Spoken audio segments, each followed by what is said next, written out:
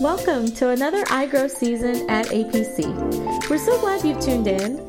Our church is blessed with excellent teachers of the Word of God, and our hope is that you find today's teaching enlightening, motivational, and encouraging.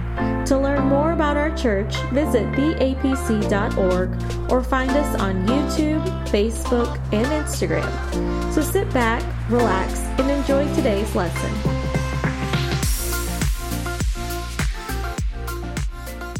All right, guys, so just a quick recap of what we've kind of talked about so far leading up to this week. The first 2 weeks there, we gave a lot of context on the events leading up to the book of Nehemiah.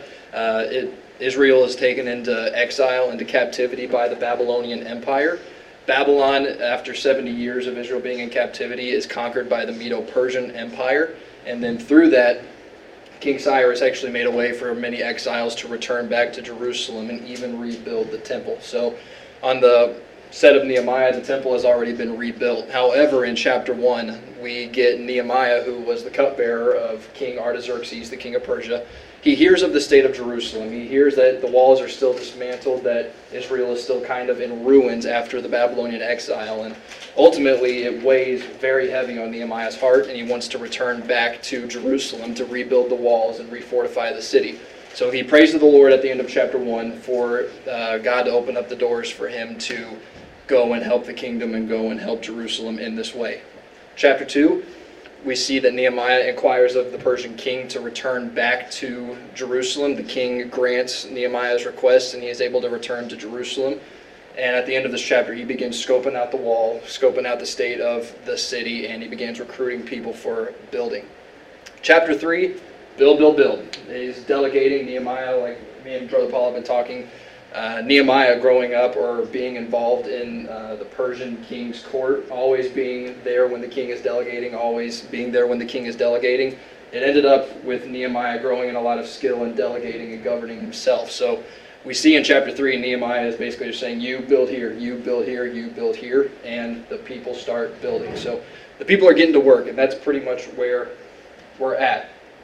However, the main theme that we are talking about tonight is opposition. Everybody say opposition. Opposition. Nehemiah is setting out to do a work for the kingdom of God. He has a burden in his heart, and the hand of the Lord is clearly on him when he sets out to do this. However, like any work of God, it will not come easy. At many stages in Nehemiah's quest to build or rebuild the walls of Jerusalem, we will see that opposition shows its ugly head. An enemy steps onto the scene seeking to thwart the plan of God. And from the onset of this lesson, we need to understand that just like Nehemiah, we too have an enemy. There is a spiritual force that is contrary to the Lord that is actively trying to oppose every good thing in our lives. The devil, as the Bible says, walks about. He prowls as a roaring lion, seeking who he can spiritually devour.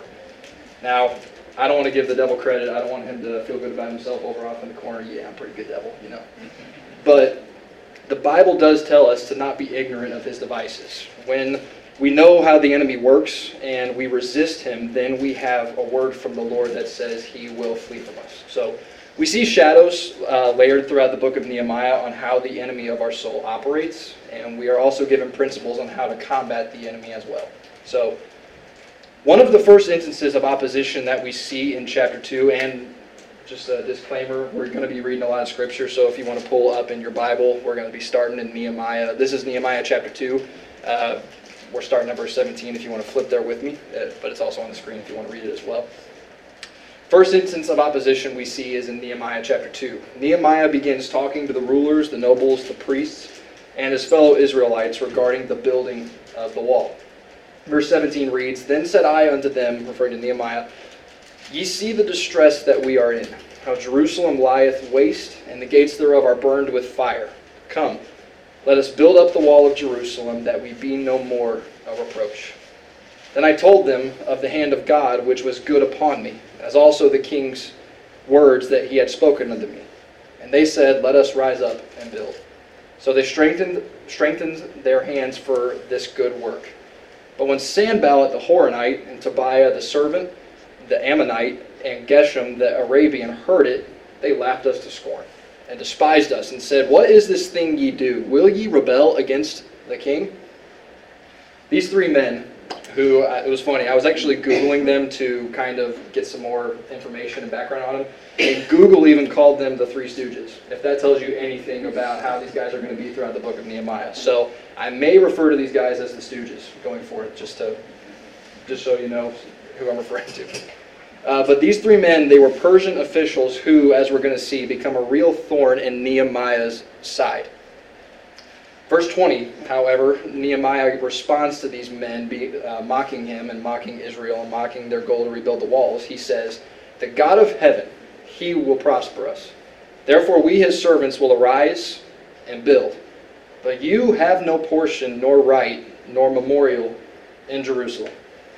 You know, before we can really weigh the words of the enemy and recognize them and take them for what they are, I would argue that you first need to recognize the word of your God first.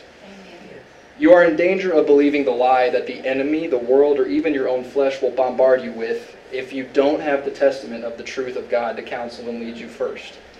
I can picture Nehemiah in the middle of this opposition, in the middle of these three men mocking him. He thinks back to when he was first in the king's chamber, and the burden of the Lord fell on his heart, and he remembers the word of the Lord that promised that those that follow him and those that God calls his people would be returned back to the place that he gave them. He remembers the prayers that he prayed. He remembers the favor that God gave him with the king of Persia. And ultimately, he remembers the grace that brought him back to Jerusalem in the first place. Nehemiah knew what the word of God said. He knew what God said and that the task that was laid on his heart was according to that word. So when he heard the word of the Stooges over here, he talks to them. When he hears their words coming at him, he begins to kind of come at them a little bit. Number one, he says, God is in the mix of this. God laid this on my heart, and he will prosper us. And number two, you have no portion in what is going on here. You have no portion in Jerusalem, and you have no portion on what God is going to do and what God is going to build. Sometimes you got to tell the enemy and whatever lie he's throwing at you that he has no place in your life. Devil, you want to condemn me? But there is no condemnation to them which are in Christ Jesus, who walk after the flesh. Who walk not after the flesh, but after the Spirit. Devil, you want to confuse me, but God is not the author of confusion, but of peace. Devil, you have no place in my mind, no place in my heart, and no place in my life. The enemy will talk to you and try to lead you astray when you show the slightest potential of being a threat to him, which, by the way, everybody in this room shows that potential. So talk back to him. He's going to be mouthy at you, be mouthy right back, and hit him with the Word of God. All right? So jumping ahead to chapter 4, chapter 3, like I mentioned, was essentially just the building beginning. Nehemiah is delegating. Nehemiah is he's leading people in starting the beginning of the building process, and he overcomes this initial opposition. They begin to make tremendous progress on the construction of the wall. Can I interrupt here real Yeah, quick? go ahead. Something that I thought was interesting in verse 8, it calls this out. Just listing the people who did work on the wall. It says, next was Uziel, son of Hariah, a goldsmith by trade, who also worked on the wall. Beyond him was Hananiah, a manufacturer of perfumes. So it calls out these people who weren't builders. They were just doing the work of God anyway. Mm-hmm. That wasn't their skill set. Oh yeah, and chapter 3 is kind of a gold mine that we didn't really have time to go through tonight, but it's a gold mine of the different skills that God was using to build this wall. But it seemed like a lot of those people were also out of their element. Even Nehemiah, he wasn't a construction worker. He wasn't even really a governor at the point when he took over this project. But God used the people that were available to start this huge feat. And it goes to show you, you may not think that you have the right skills. You may not think you're capable, but God will still use you. God still has a place for you in your kingdom, Sister Jill. Just kind of like some people don't think that they can witness. They don't think Right. they have the skills, but we do. Oh, yeah. We can build the kingdom of God. Mm-hmm. And witnessing, being a witness for Jesus Christ, it is a characteristic of every Christian. It's not necessarily for somebody in the ministry. If you call yourself a Christian, if you call yourself a disciple of Jesus Christ, you have that potential. Just like Nehemiah was building the wall and everybody in Jerusalem was building the wall, we all have the capability to build the kingdom of God together. So that's a great thing to keep in mind as we go through this. Go ahead. This is interesting. I think we talked about this last week, but even the wall, if you look at the pictures of the wall, it's not symmetrical, and it doesn't all look the same. Wasn't Because glamorous. everybody was doing it the best that they could do. Yeah. Just doing what they could do.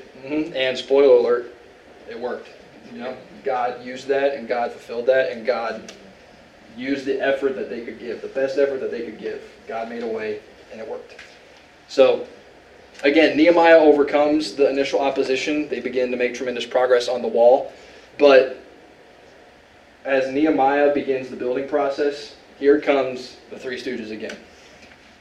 Verse 4, but it came to pass that when Sanballat heard that we builded the wall, he was wroth. He was angry, and he took great indignation and mocked the Jews. And he spake before his brethren and the army of Samaria and said, what do these feeble Jews? Will they fortify themselves? Will they sacrifice?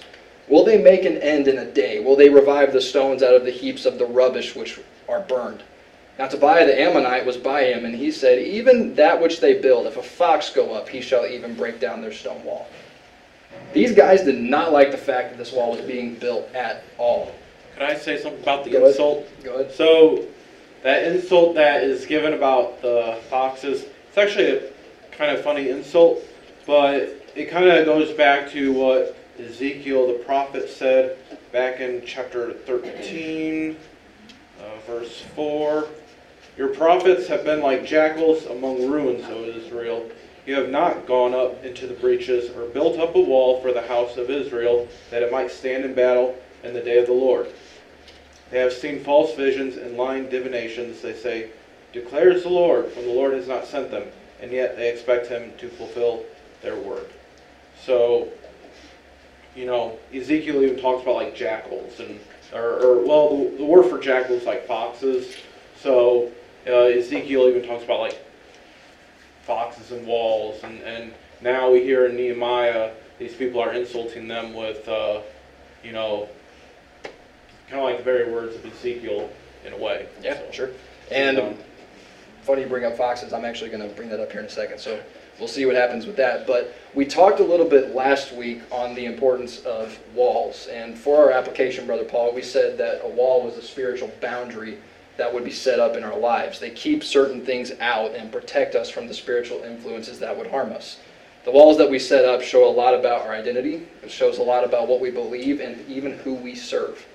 In Nehemiah's day, having the walls built around Jerusalem not only would keep threats, physical threats and conflict at bay, but it also would help the people of God spiritually. It would keep the neighboring nations of the world from coming in and just wreaking havoc with their ideologies. If you would allow me to kind of put it like this, walls are a symbol of holiness and separation. There are some things that we will not let in. There are some things that we will not entertain, and there are some things that we will not become. We will fortify and we will fight to keep these things out because we are trying to be holy and separate unto our God. And the devil hates your holiness. He really does. He hates when you set yourself apart from the world with the intent to be like God. Personally, one reason why I believe this is because when we walk in a holy lifestyle after the Spirit and we get to experience the light of the glory and grace of God, it's a constant reminder to Satan of what he lost when he fell, the glory that he lost when he fell from heaven. When we make up our minds to live a holy lifestyle and declare that the sufferings that we may endure in this present time because of that lifestyle that we choose, it's not worthy to be compared with the glory which shall be revealed in us down the line. It makes his blood boil when we come to this revelation and when we declare this in our own life. He hates you for your holiness. He hates the Lord and anything that you would do in your life to set yourself apart for his glory. He always wants to paint your holiness as insignificant. I mean, think about it. What Sanballat and Tobiah and all these guys are saying. Why are these feeble Jews fortifying themselves? Why are they putting in the work? It ain't going to do them any good. There's too much rubble. They won't be able to build anything strong from that anyway. A fox could even run up on the wall and the whole thing would come crashing down. How about this? Let's put it in today's terms a little bit. Why are these Christians even trying? Why are they dressing different, talking different, acting different? It's not going to do them any good. There's too much baggage from your past. You'll never be able to do anything for God. You'll never be able to be anything from God.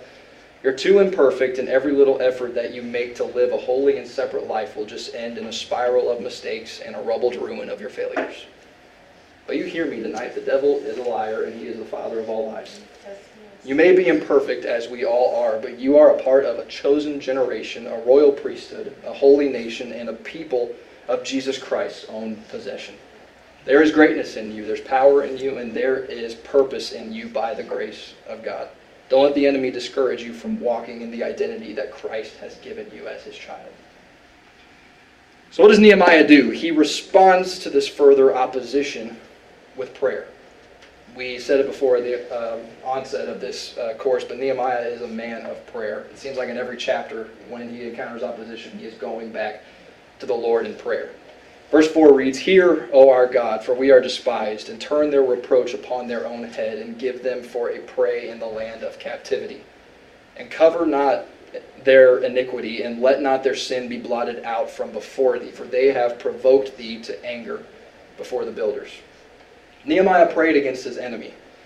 A great way to get God in the mix of your situation is through prayer. We talked about the importance of knowing the Word of God, but at the same time, the discipline of prayer is also crucial when combating the enemy. In the New Testament, Jesus begins to send forth his disciples by 2 and 2. They begin to go out into the cities and they begin to preach the gospel. But Jesus said he would give them power to do this element called binding and loosing. Binding is essentially forbidding anything that would oppose the work of God, not allowing it to happen.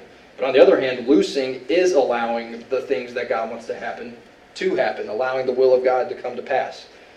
And Jesus said that when we bind something or loose something here on earth, that it will be bound and loosed in heaven. So what that tells us is pray, because the fervent, effectual prayer of a righteous man availeth much. When we bind things here on earth, when we bind the enemy, when we bind spiritual wickedness in high places, we are forbidding them to do work here on earth. We're forbidding them to come against the church, to come against the people, to come against this world. And subsequently, when we loose the will of God, we are losing joy, we're losing peace, we're losing truth, we're losing that to be at work in the earth. So prayer is crucial. Pray against the things that oppose God. Pray against the enemy. Disclaimer. We don't wrestle against flesh and blood. The devil is fair game to pray against, but don't be praying against your spouse when they don't do the dishes. Don't pray against people. So Nehemiah prayed and kept building. The Bible says that the people had a mind to work. The people were united in the work of God. And the wall was getting close to being finished. But lo and behold, more opposition. Verse 7 of chapter 4 reads, "But it came to pass that when Sanballat and Tobiah and the Arabians and the Ammonites and the Ashdodites heard that the walls of Jerusalem were made up and that the breaches began to be stopped," and they weren't just wroth, they were very wroth, "and conspired all of them together to come and to fight against Jerusalem and to hinder it." So we see that the conflict is beginning to escalate a little bit. The mocking and the verbal opposition is now on the verge of turning into a physical threat. And what this shows us is, with the opposition and the times just kind of piling on top of one another, this shows us that the enemy has a funny and a nagging habit and strategy of coming back again. And he may even scale up the temptation when he does. He may up the ante with his temptation. Did we not see this with Jesus when he was in the wilderness, when he was fasting for those 40 days? Even when the Lord himself would quote the word of God to combat the enemy, that didn't stop the devil from returning to him 2 more times after that. Furthermore, with each time that the enemy returned, it appears in a sense that the scale of the temptation would grow in a way. It went from, you're hungry, just turn the stone into bread and eat. You're fasting, but you can turn it into bread if you want. It went from that to bow down and worship me and I'll give you the rest of the world. It seems like it still would be sin if Jesus would have given in, but it seemed like it was kind of a big jump, Similarly, the opposition with Nehemiah seemed to grow in scale. He overcame the voice, but now the enemy is threatening to hit him with force. But what did Nehemiah do? Can I interrupt again? Yeah, go ahead. Before you get too far down there. Sure. You just talked about the walls being identity. And they are your identity. Walls you put around your life are your identity, and they are there for protection. You skip verse 6, it said when the walls were halfway up, that's when they became very furious. And I think that's kind of what happens when you make an effort and the devil sees hey, there's some progress being made. He's not just angry. It's He really gets angry. And so you can see that connection there personally to what Nehemiah is facing is you really putting a good effort in, you're making some progress, you're going to face some opposition. Oh yeah. And, we see this principle that the devil doesn't mess with somebody that isn't a threat to him. If some person that's just out not building the wall, that's not, any nation that is out there just kind of doing their own thing and not doing the work for God, the devil probably isn't going to want to mess with them, but somebody that is fighting for the kingdom of God, somebody that is doing the work of God, he does not want it to happen. So he's going to push really hard to oppose that. So what did Nehemiah do in response to this opposition? He returns back to prayer. Verse 9 reads, "Nevertheless we made our prayer unto our God and set a watch against them day and night because of them." Keep praying. Keep fasting. Keep doing the work of God. And like Nehemiah did, set a watch for him continuously at all times. The area that the devil or this world is trying to get into, don't let them. The area that the devil keeps prodding at, that is the area that you probably need to give more care to in your life. Some examples, if you're tempted, whatever area you're tempted in, that's probably going to be the area that the devil is going to want to hit you at. So put a real intentional guard. That's a good word. Be intentional to guard that area of your life. However, let's acknowledge the elephant in the room. Sometimes it is hard. It's easier said than done to resist temptation. It's easier said than done to, sometimes walk in the will of God, because I would argue that it wouldn't be temptation if it wasn't hard to resist. Verse 10 tells us, "And Judah said," Judah is the nation, "the strength of the bearers of burdens is decayed, and there is much rubbish, so that we are not able to build the wall. And our adversaries said, They shall not know, neither see, till we come in the midst among them, and slay them, and cause the work to cease. And it came to pass that when the Jews which dwelt by them came, they said unto us 10 times, From all places whence ye shall return unto us, they will be upon you." The people of Jerusalem and Judah were getting tired. The environment that they found themselves in of constantly working while at the same time looking over your shoulder, wondering, is the enemy going to come up on me today and kill me? It had to be exhausting. It had to be discouraging at times, no doubt. And while this is going on, the enemy is like, yeah. This is good. They're getting weaker, and while they're weak, they won't see us coming. We'll infiltrate, we'll kill them, and then the work on the wall will cease. The Jews that were even around and in the proximity of Sanballat and company were like, bro, they're coming for you. Do not work anymore. Drop the work and get out while you still can. But Nehemiah has himself a backbone. Nehemiah does not back down. So Nehemiah further resists. Verse 13 says, "Therefore I set in the lower places behind the wall, and on the higher places. I even set the people after their families with their swords, their spears, and their bows. And I looked and rose up and said unto the nobles and to the rulers and to the rest of the people, Be not ye afraid of them. Remember the Lord, which is great and majestic, and fight for your brethren, your sons and your daughters, your wives and your houses. And it came to pass, when our enemies heard that it was known unto us, and God had brought their counsel to naught, that we returned all of us to the wall, every one unto his work. When they knew the enemy's intentions, stood their ground and resisted, the enemy fled. The enemy was not able to act. So it allowed them to return back to work." You guys got anything on that before we go? Maybe just on one quick scripture on walls. Sure. Proverbs 25:28. Man without self-control is like a city broken into and left without walls. Mm-hmm. Very good verse. Very good verse. And that goes along with the life of holiness, too. Holiness, a life set apart, is also a life that's after the fruit of the Spirit, that will bear the fruit of the Spirit. And one of the fruit of the Spirit is temperance, self-control. You have to be able to control your tongue. You got to be able to control your actions in order to maintain the walls, to maintain your holiness, to maintain your strength. So, very good verse. I like that.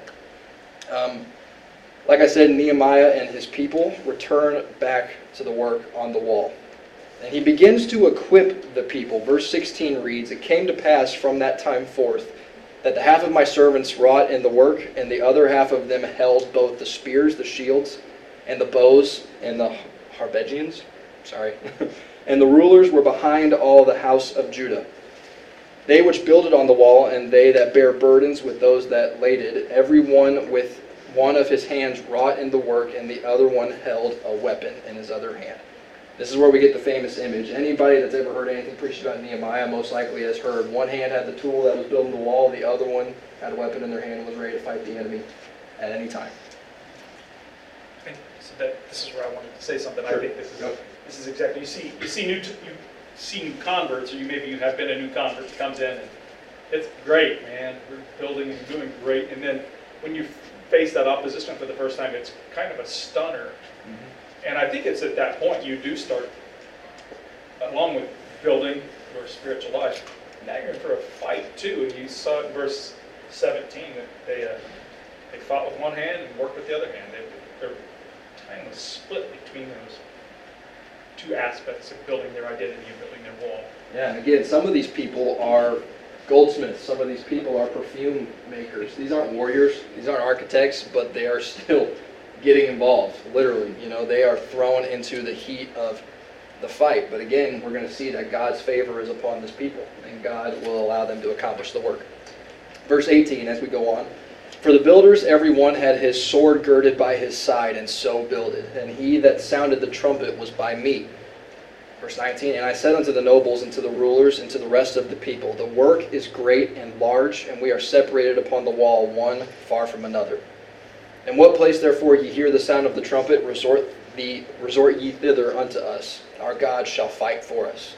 So we labored in the work, and half of them held the spears from the rising of the morning till the stars appeared.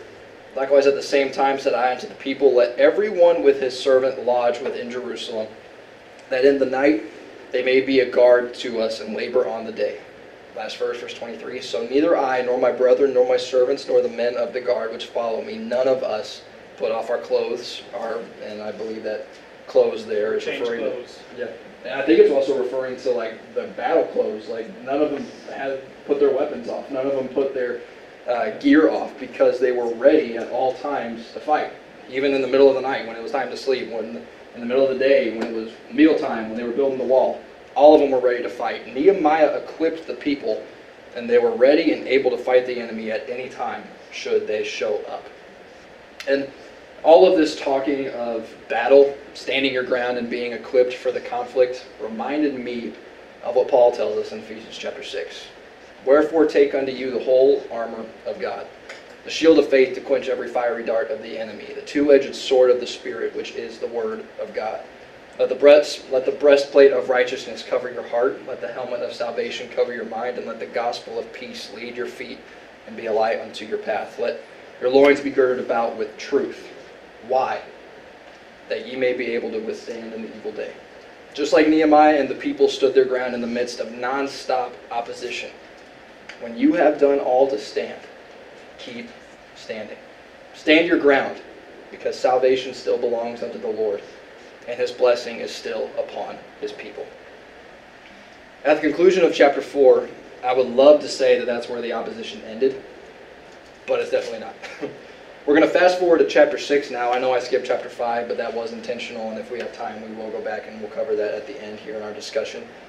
But chapter 6 begins, now it came to pass when Sanballat and Tobiah and Geshem the Arabian and the rest of our enemies heard that I had builded the wall, and that there was no breach left therein, though at the time I had not set up the doors upon the gates. Verse 2, that Sanballat and Geshem sent unto me, saying, Come, let us meet together in some one of the villages in the plain of Ono. Oh no. But they thought to do me mischief.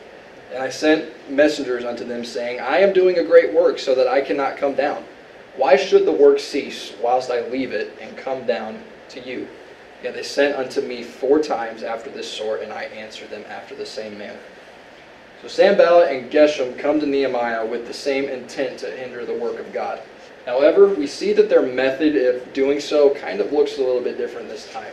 They're starting to get a little cute, a little bit sneaky with their methods. Rather than trying to slander Nehemiah or stop the work with brute force, they are trying to draw him away and distract him from the work.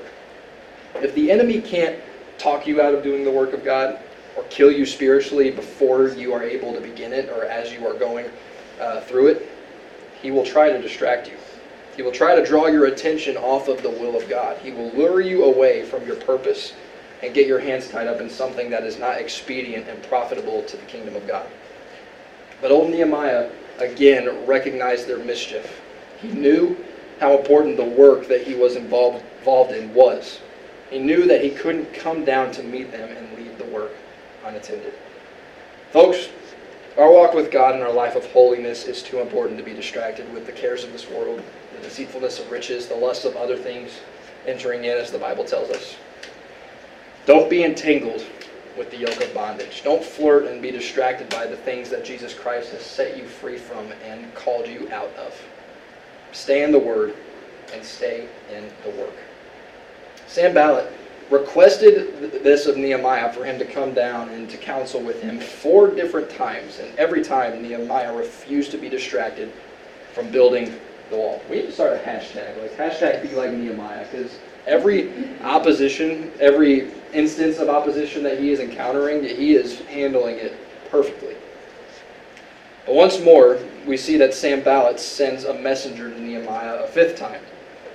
The Bible reads, Then sent Sanballat his servant unto me in like manner the 5th time with an open letter in his hand, wherein was written, It is reported among the heathen, and Gashmu saith it, that thou and the Jews think to rebel, for which cause thou buildest the wall, but that thou mayest be their king according to these words. And thou hast also appointed prophets to preach of thee at Jerusalem, saying, There is a king in Judah, and now shall it be reported to the king according to these words. Come now, therefore, and let us take counsel together. Sanballat is kind of pulling out one of his tricks that we already saw him use, I believe, back in, it was either chapter 4 or chapter 2. But he's combining it with sneakiness almost again. He's saying, Nehemiah, there's a rumor going around that you are trying to build the wall so that you can gain power and rebel against the king. I know that's not true. I know this isn't the case, but that's what that guy Gashmu is saying. And word could get back to the king that you are a rebel. So come and take counsel with me. We can talk through this. We can sort this out and figure out a solution. But Nehemiah is like, bro, you're coming at me with this again?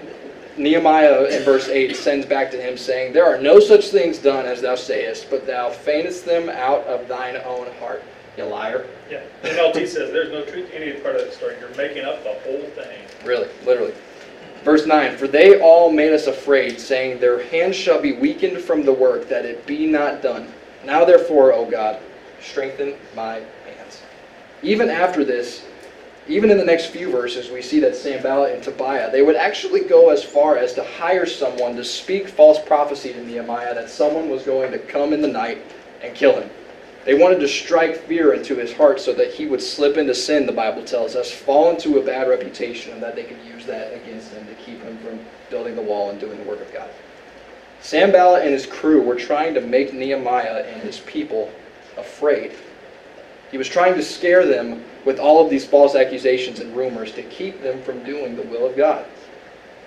The devil loves to push fear onto people. He will love to cripple you with anxiety, depression, and worry about the situation that you find yourself in, or as a means to keep you from progressing in the call of God. I remember when I was a kid, not even just as a kid, recently, we all have those things that the devil kind of hits us with. For some it's doubt, for some it's anxiety, for some it's depression. Mine was condemnation. I would be so hard on myself, and I would feel like every mistake that I did, and even everything that I tried to do for God, it was less than worthy, and to the point where it even made me question my own salvation at times. The devil would hit me so hard with condemnation, and I would feel like I knew I had a call of God on my life. I knew that God had a plan for me, as we all do, but I felt like I couldn't press forward in that because I was too messed up. The devil was always condemning me, and I was crippled with fear because of that. I didn't know what to do. But I want to remind somebody that God has not given us the spirit of fear, as the Bible says, but He has given us the spirit of love and of power, and I love this part, and of a sound mind. When you feel that spirit of fear or worry come over you, rest assured, God did not give that to you. And if God did not give that to you, then it is something that you should not have and that He will lead you out of. It is God's desire that you would have a sound mind. It is available to every single one of us here tonight. You don't even have to walk out of that door without having the peace of God in your mind. Nehemiah prayed once again against the enemy that was opposing him. And I'm honestly wrapping up. We can have a conversation here after this. But in all of this opposition and everything that we talked about, Nehemiah pressed on. He prayed. He stood for the will and the work of God, and he fought for the kingdom. And, are you ready for this? Sorry, wrong verse. I skipped one. Hang on, this is good. I want you guys to hear this. So the wall was finished. The wall was finished, and it was finished on the 25th day of the month of Elul, and they did it in 52 days. The speed that Sanballat and all these guys were telling them, you can't build that, you can't get that done, they did it in 52 days. 2.5 miles with the wall. 2.5 miles worth of wall, and they did it in less than 3 months. You're not talking a wall like this wall. It's No, like city walls, the feet thick. It's a lot of feet thick. Imagine the Great Wall of China. You can walk on that wall. It's a fortified wall. This is the wall that they built almost. Probably not as big. But the wall was finished. And I love this next verse. Verse 16 of chapter 6. And it came to pass that when all of our enemies heard thereof, and all the heathen that were about us saw these things, they were much cast down in their own eyes, for they perceived that this work was wrought of God. When you stand for God, and when you resist the enemy, the Lord will work on your behalf. What the enemy meant for evil, God will work out for your good and for the good of His kingdom. So in summary, when you find yourself being bombarded by the enemy, when he's lying to you, threatening you, distracting you, or even making you fearful, pray. Hold on to the Word of God that you know to be true. Be not afraid. And when you've done all that you can do to stand, stand. And remember, I heard a man of God say this one time. The opposition of hell is the confirmation of God. When you find yourself being opposed, it means that, A, the devil doesn't like what you're doing, and it's ultimately a sign of you are in the will of God. You are doing the right thing. So change that perspective in your own life. If the devil is opposing you, and when you are encountering opposition, God is behind you, and God is encouraging you, and God is confirming that you are in His will. I would attach to 1 Corinthians 10:13 says He will not allow you to be tempted above what you can bear either. So if you're being tempted with something, God knows you can handle it. Sure. He's not going to allow it in your life if you can't handle it. Yeah, and He will take that temptation and that trial, and will bring you forth as whole. And you will be better at the end of this, on the other side of this, because of the trial that you're going through. But yeah, does anybody have anything that kind of stood out to you? Any questions? Any comments? There's a lot more that we could go into. Very good lesson.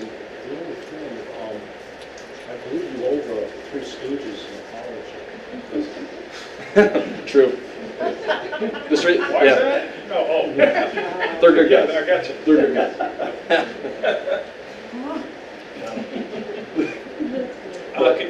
Can you go back to maybe your second slide? It was the second chapter. This is really interesting to me. Like Avery said, I've never really. I think that's it. I've never really taken a dive into Nehemiah either. This is super interesting. Tie the book of Ezra and Esther, those three books all together. But Sanballat is a Samaritan. He's Samaritan. So Israel set up, you got Galilee, Samaria, and Judah, the three states. He's from Samaria. Samaria was the part that was taken in the first, when Assyria came in, they took that part. They took Samaria and assimilated themselves. And so here's Sanballat. He's a Samaritan who no longer followed the law. They were, totally opposed, as you can see, to the remnant that came back with this second wave that Nehemiah brought back. So the Samaritan opposing Sanballat the Horonite, and this is what was said to him. Then answered I and said unto them, the God of heaven will prosper us, therefore we as servants will arise and build. But you have no portion. In the NLT it says, I need to get to verse or chapter 2, I guess. Verse 20. It says, you have no share, legal right, or historic claim in Jerusalem. But when you see Jesus in his day, Samaritans and the Jews didn't get along. I've never really made this connection, but I think a part of it came from this opposition to Nehemiah. Sure. When he was trying to rebuild and the Samaritans were opposing that. Now they do not get along at all when Jesus is 400 years later, 500 years later, when Jesus comes on the scene. There's no interaction between Jews and Samaritans. Absolutely. The Samaritans, Jerusalem was not precious to them. They had a compromised way of worshiping. They couldn't come down to the temple in the times that they were supposed to. So they mixed things of pagan religions in with the true religion. Right. And the pureness of what God was doing. And it's so interesting to me how the world, the flesh and the devil work together to just scourge us, first to humiliate us, and then to, and then when that doesn't work, to come upon you. But I love Nehemiah, and that he not only had a burden for it, and prepared himself for it, and he fasted and prayed even after he had the word to do it. Before they ever left, he was willing to give everything he had financially to it, everything he had physically to it. He would not forget what God had called him to do, what God has put in my heart, what God has put in my heart. And I love too that he would not focus on the enemy, and that drove the enemy crazy. Oh yeah. I do think that we're absolutely supposed to rebuke the enemy in prayer and all of that, but I have heard people just focus on the enemy in prayer, and the Lord has shown me to not do that. He has used me to fight against the enemy, but it's usually will come on me when I'm praying. And I'll never forget what Jessica Hartzell testified one time. She said that a giant showed up to her house, a giant. And so she went to the Lord about the battle plan for it, and he said, you're praising me through this whole thing.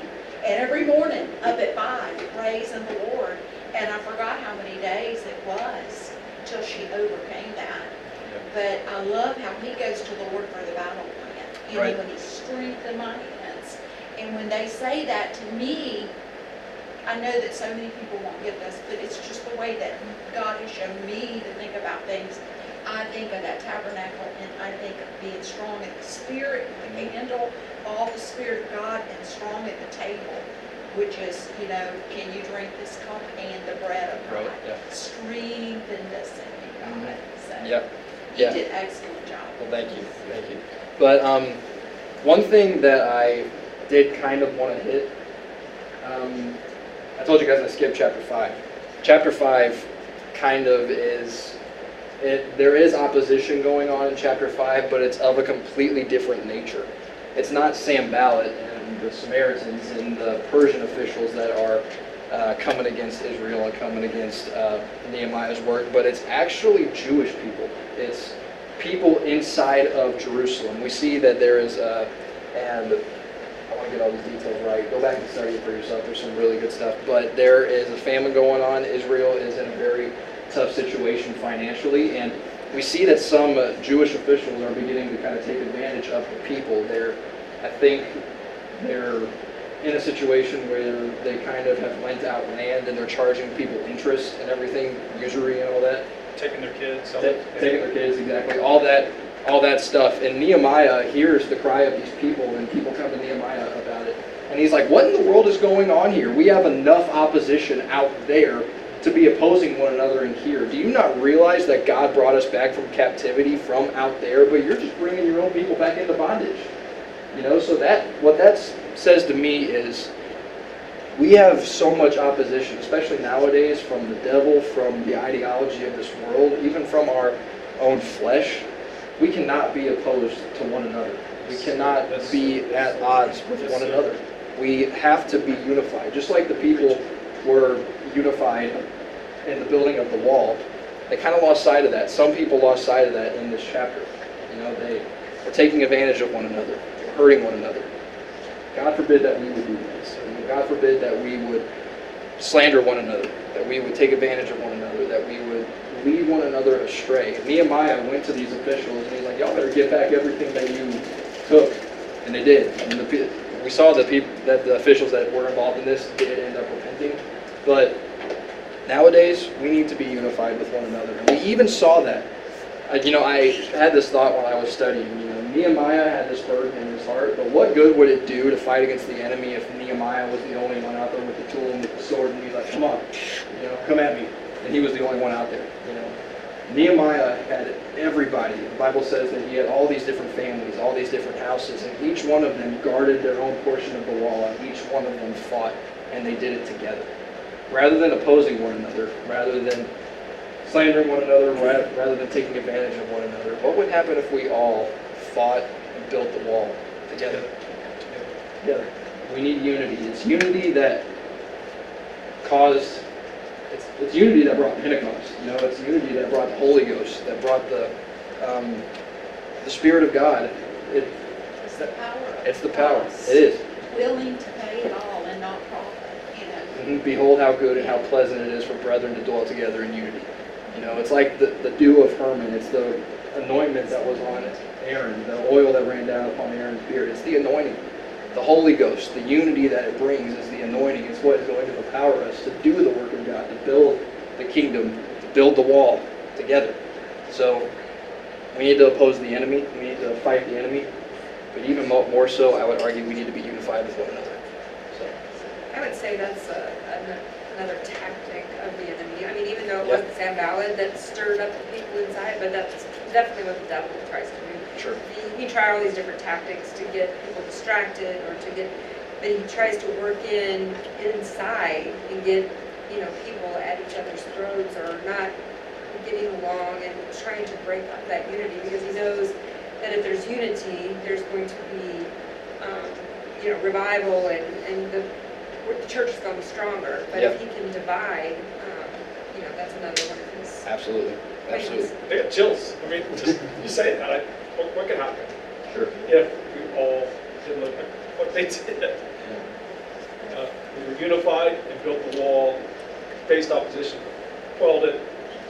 The people had, the Bible, I can't remember what verse it was, but it said the people had the mind to work. Yep. That reminds me of the day of Pentecost. They were in one mind and in one accord. So what if we had the same mind? What if we were in one mind? What if we were in unity of purpose, unity in spirit, and doing the work of God? What would happen? How would our church be changed? How would our jobs be changed? How would our schools be changed? What would happen? I would reckon that Book of Acts stuff would happen. Great things would happen. God would be glorified. We're human beings, so we're going to have conflict. Oh yeah. It's just recognizing conflict and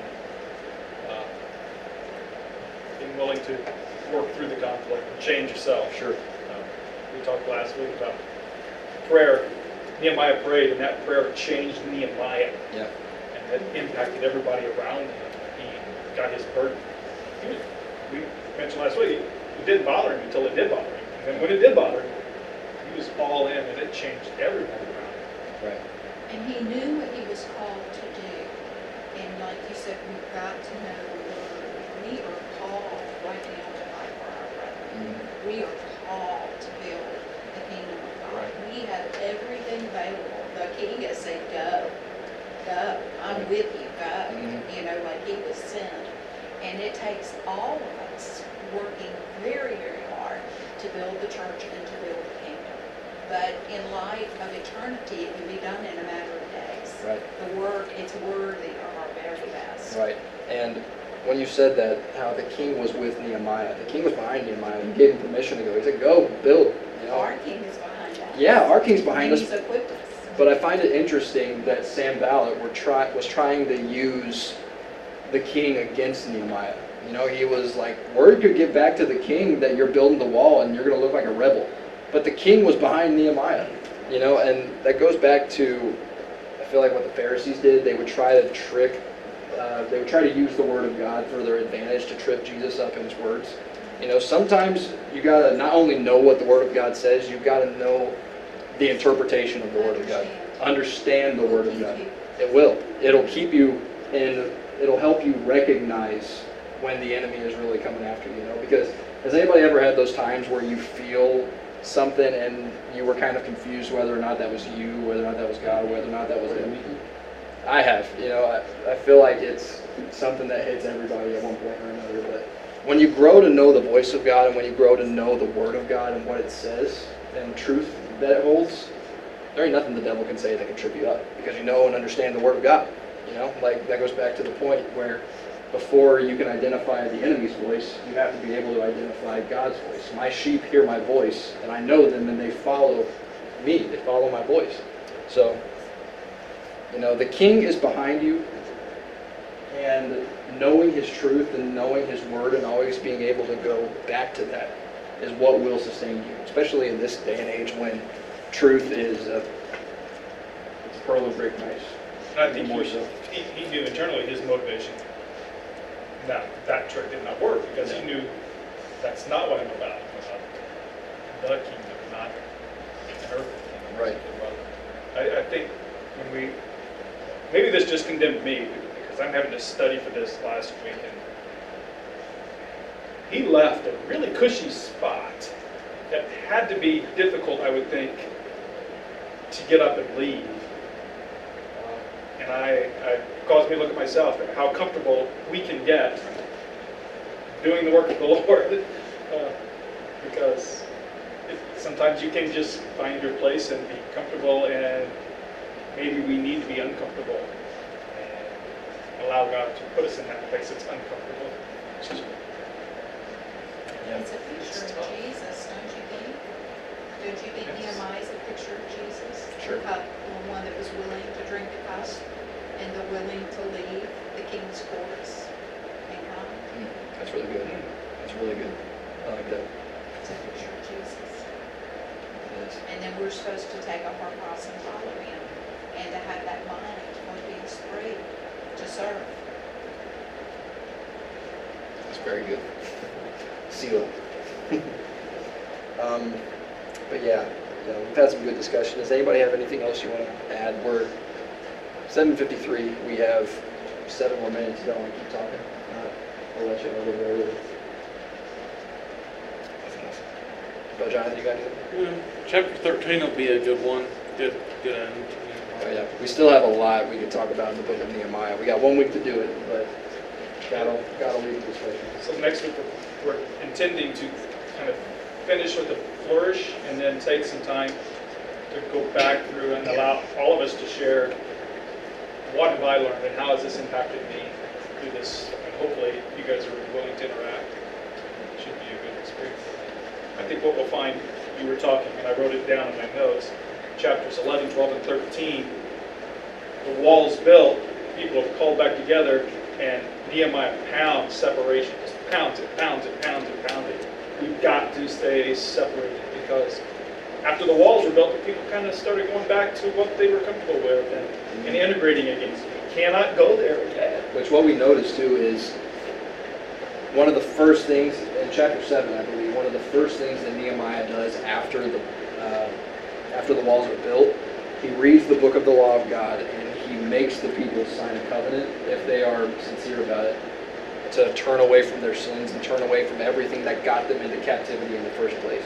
Nehemiah understood why Israel fell. And it wasn't because they had a lack of walls, it wasn't because they had a lack of fortitude, but it was because they were falling into sin.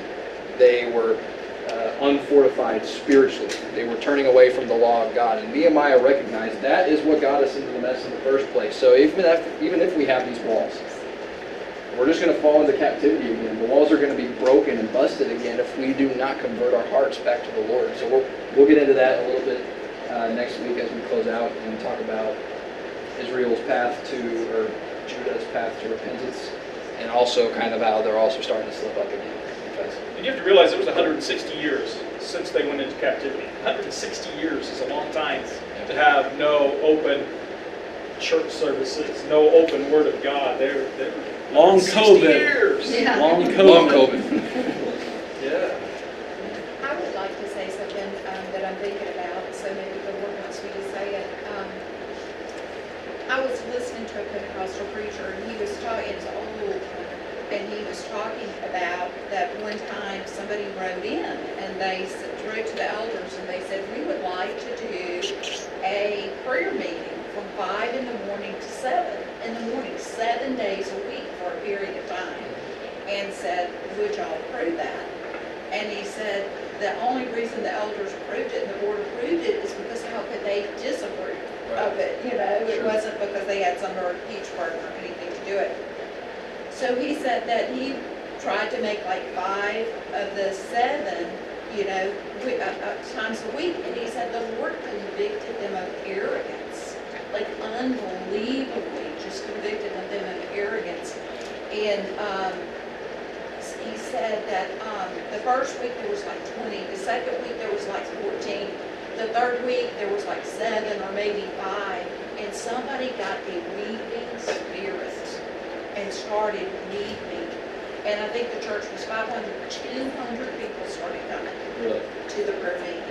Yes, and then it just grew, and there was an awesome work of God. But that just makes me think kind of like this, you know.